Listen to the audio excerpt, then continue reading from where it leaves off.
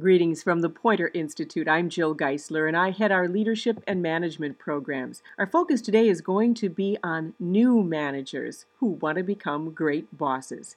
I really enjoy teaching new managers.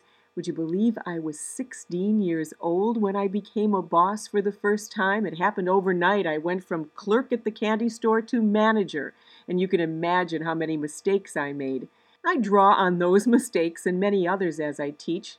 But I also like to bring in other experts, people on the front lines of leadership, into our seminars. And in a recent seminar, that person was Candy Altman. She's a corporate vice president of news for the Hearst Television Stations Group. She herself was a manager in television newsrooms for many years, and now at the corporate level, she mentors many other leaders. Candy offered 6 tips for new managers, and her advice applies to managers in any industry.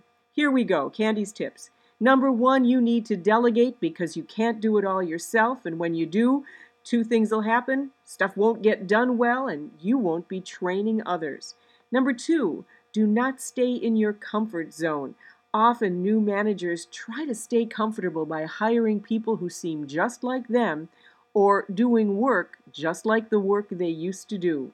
Number 3, adapt your skill set. Now, this makes sense. Candy says that remember, the skills that made you great at your old job aren't the skills you need in your management job. Before, you were pretty tactical. Now you have to be strategic, and you certainly need people skills. Number 4, you also need time management skills.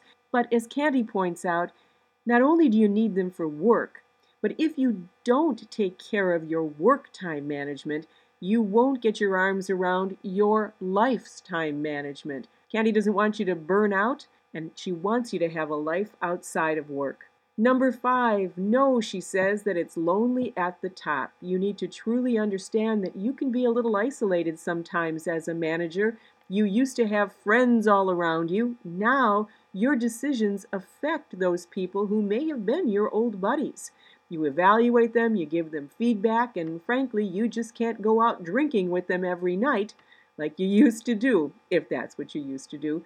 You need to make friends outside of work and also develop relationships with managers inside the workplace who can relate to your role and responsibility.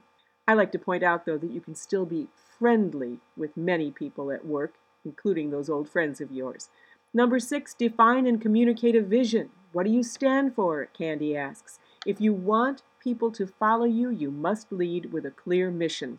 Now let me point out that on our column page at pointer.org, What Great Bosses Know, you'll find these tips, but a lot of other links to resources that can help you on many of these topics and more, especially targeted to new managers. But let me add one more piece of personal advice. I see many managers struggle with a fear I think is overstated in their own minds, and it's this. They believe that people simply don't respect them right now because they're too young or they're too inexperienced, and they apply that fear to a lot of situations in which they're addressing people and they're assuming that they're thinking negative things about them. Well, I tell them that's really not what people are thinking necessarily when they talk with you. Here are some questions they're probably asking. What have you done for me lately?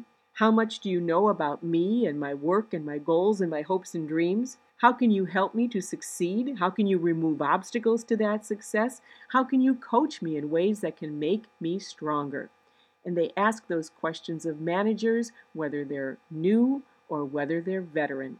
So I hope you look at the resources on our page at pointer.org. I hope you keep working toward being a great boss. I'm Jill Geisler of the Pointer Institute.